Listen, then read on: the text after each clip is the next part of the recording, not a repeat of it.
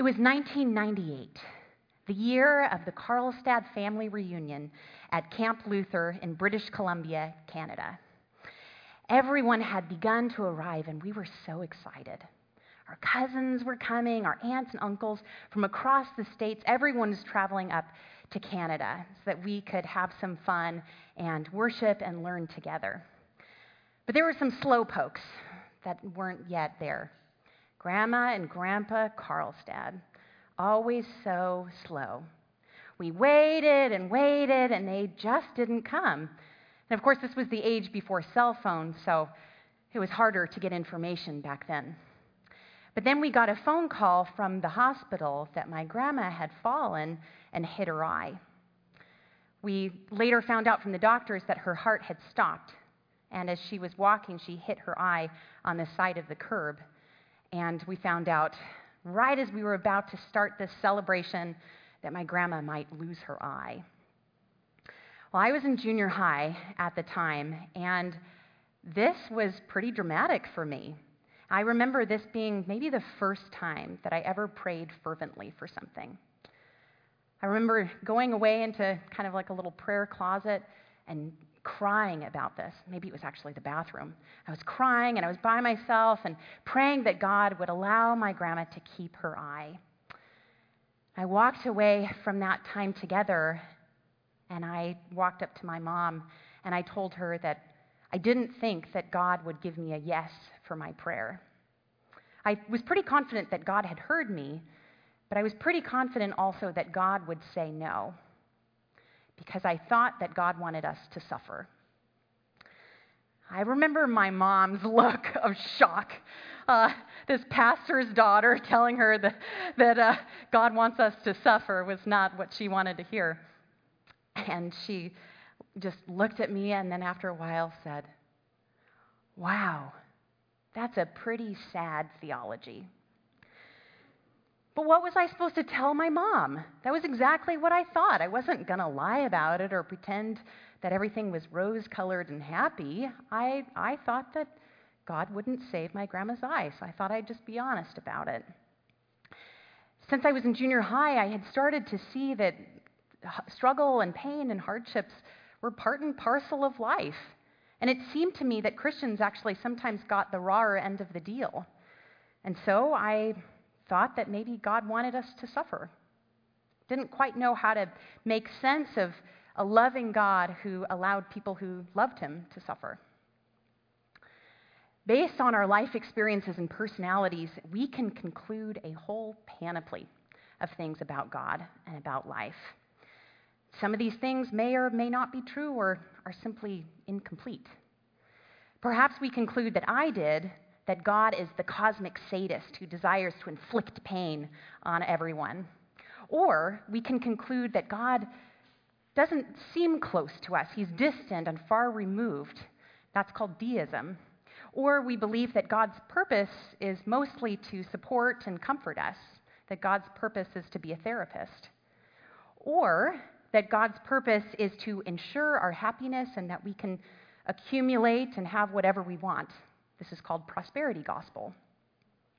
This is a small snapshot of the options that we can believe about God, some of which aren't true and some of which are only part of the picture. And this is what we can gather when we just look to our experiences. But the reality is we're fools if we don't take our experiences seriously. Because our experiences is how we learn who and what we can trust. It's important to pay attention to our experiences and what they teach us about the world. So experience is important, but it's limited. Our memories aren't perfect, and our vision can be narrow. How often have you thought back on an experience and then you realize that you didn't quite have all of the information? And now that you have this or that detail, you think pretty differently about what happened?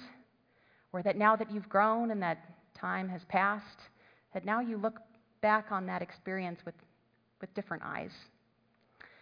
We need more than simply our experience, something more reliable to anchor and guide us, to teach us about who we are, who God is, and what the point of it all is. We need Scripture, and we need the guidance of the Holy Spirit. Now, we recognize that we'll never see everything or know everything perfectly in this life, that we continue to learn, to grow, and to be shaped by the Holy Spirit. As the Apostle Paul writes in his first letter to the Corinthians, "For now we see only a reflection as in a mirror, then face to face. Now I know in part, then I shall know fully, even as I am fully known." So we do our best to approach life and one another with humility, recognizing that we are all in process, every last one of us. And so we desire to be gracious to one another and to ourselves as we continue on this journey, because we've got a lot to learn, and we need the master teacher. In Isaiah 51, God's people had been scattered, and many of them lived in a foreign land under foreign rule in Babylon. By this point in the book of Isaiah, it had been generations since their exile and the destruction of Jerusalem. It felt so long. Some of them never even lived in Jerusalem. It was a lifetime away. So it seemed only natural for the people to wonder whether or not God would make good on his promise to bring them home. It would make sense if they wondered whether or not God could be trusted. Their experience proved their situation unchanged. They were still in exile. If there was anyone who was ready and had reason to give up hope, it was them. But verse 1 of chapter 51 indicates that there's still a remnant of those who have hope, still a remnant of those who seek the Lord. "Listen to me, you who pursue righteousness and who seek the Lord.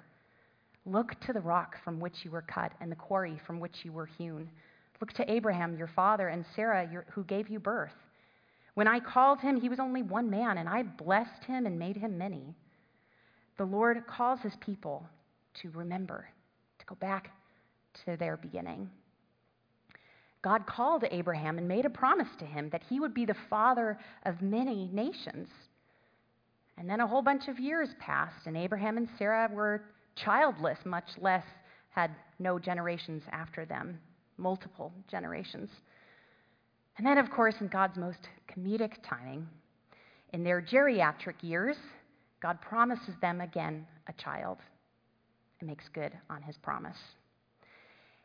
If God was faithful to fulfill his promise to an old geriatric couple, surely God will be faithful to fulfill his promise to his people, to a whole people.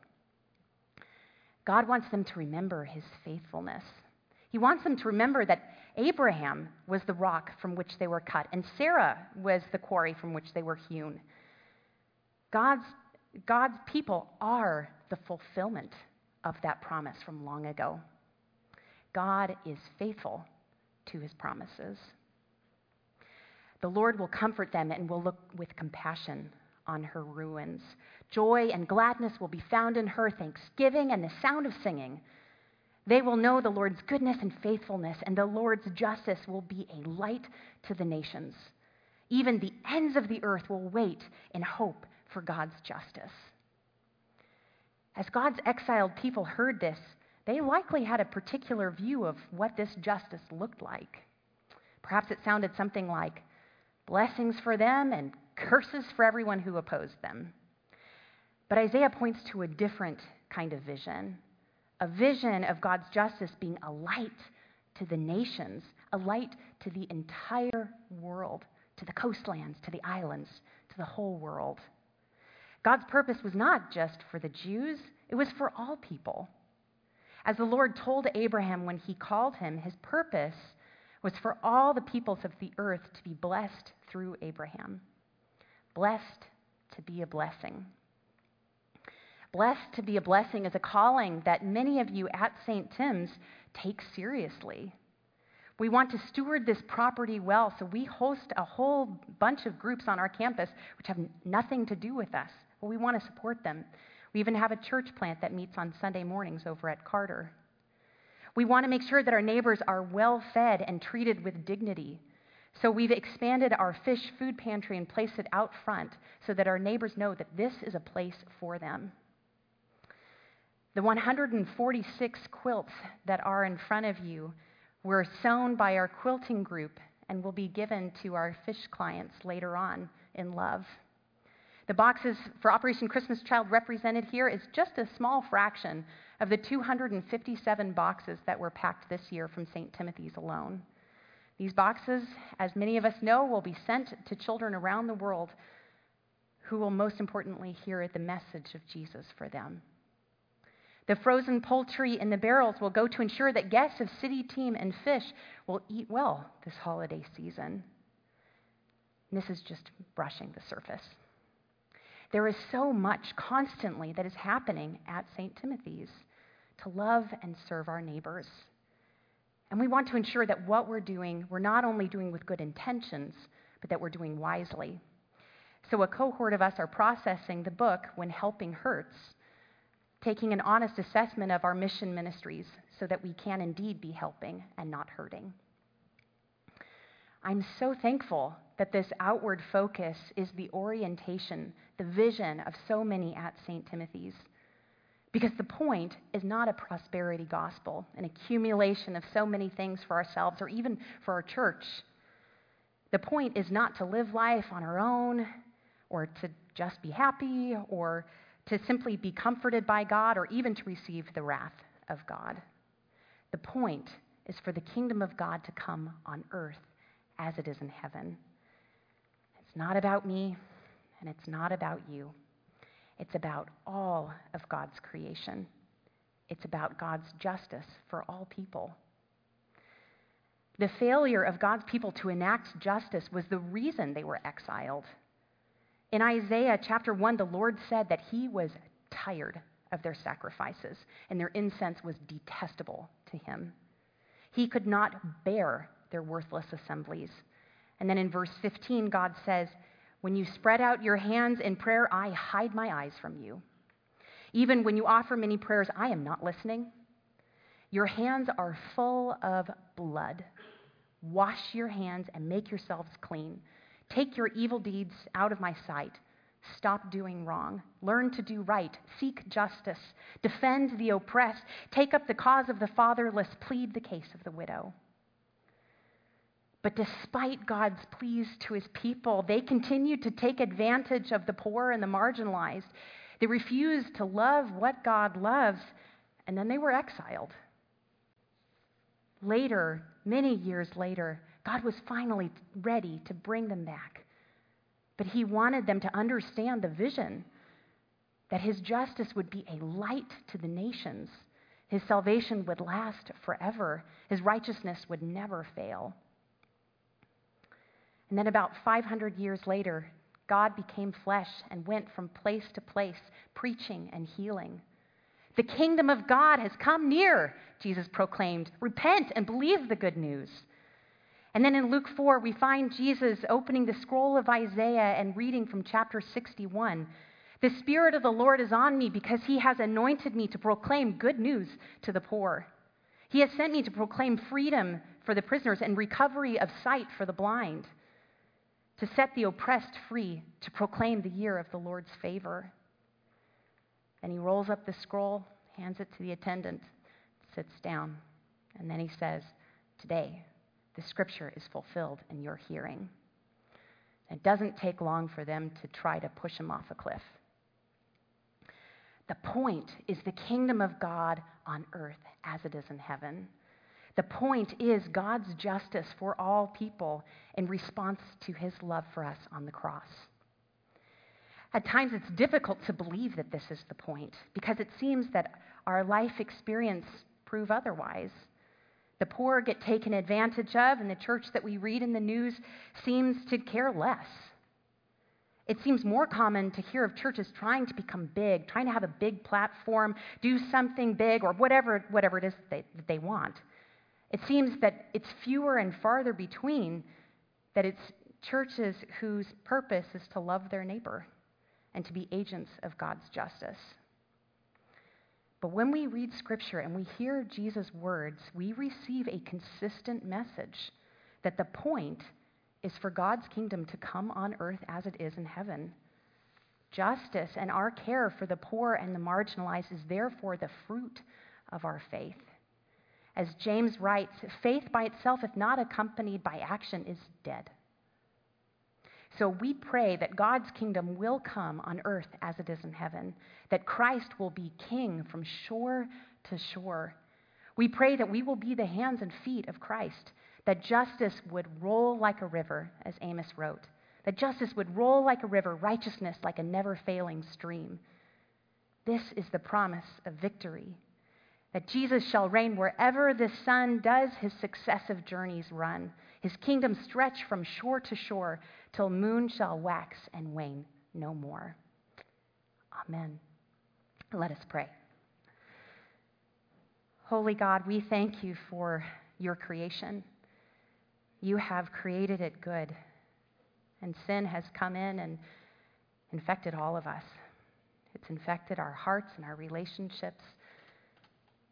And those who need the most care are often the ones who are treated with the least amount of dignity.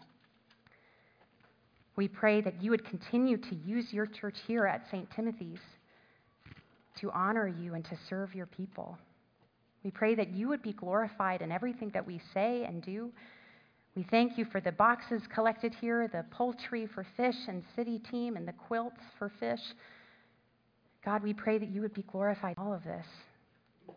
We thank you for your church and for the encouragement that each one is to us, and for your word, which continues to guide us, especially when our experiences don't seem to show the truth of who you are. We thank you for your goodness and for your faithfulness to us. We pray this in Jesus' name. Amen.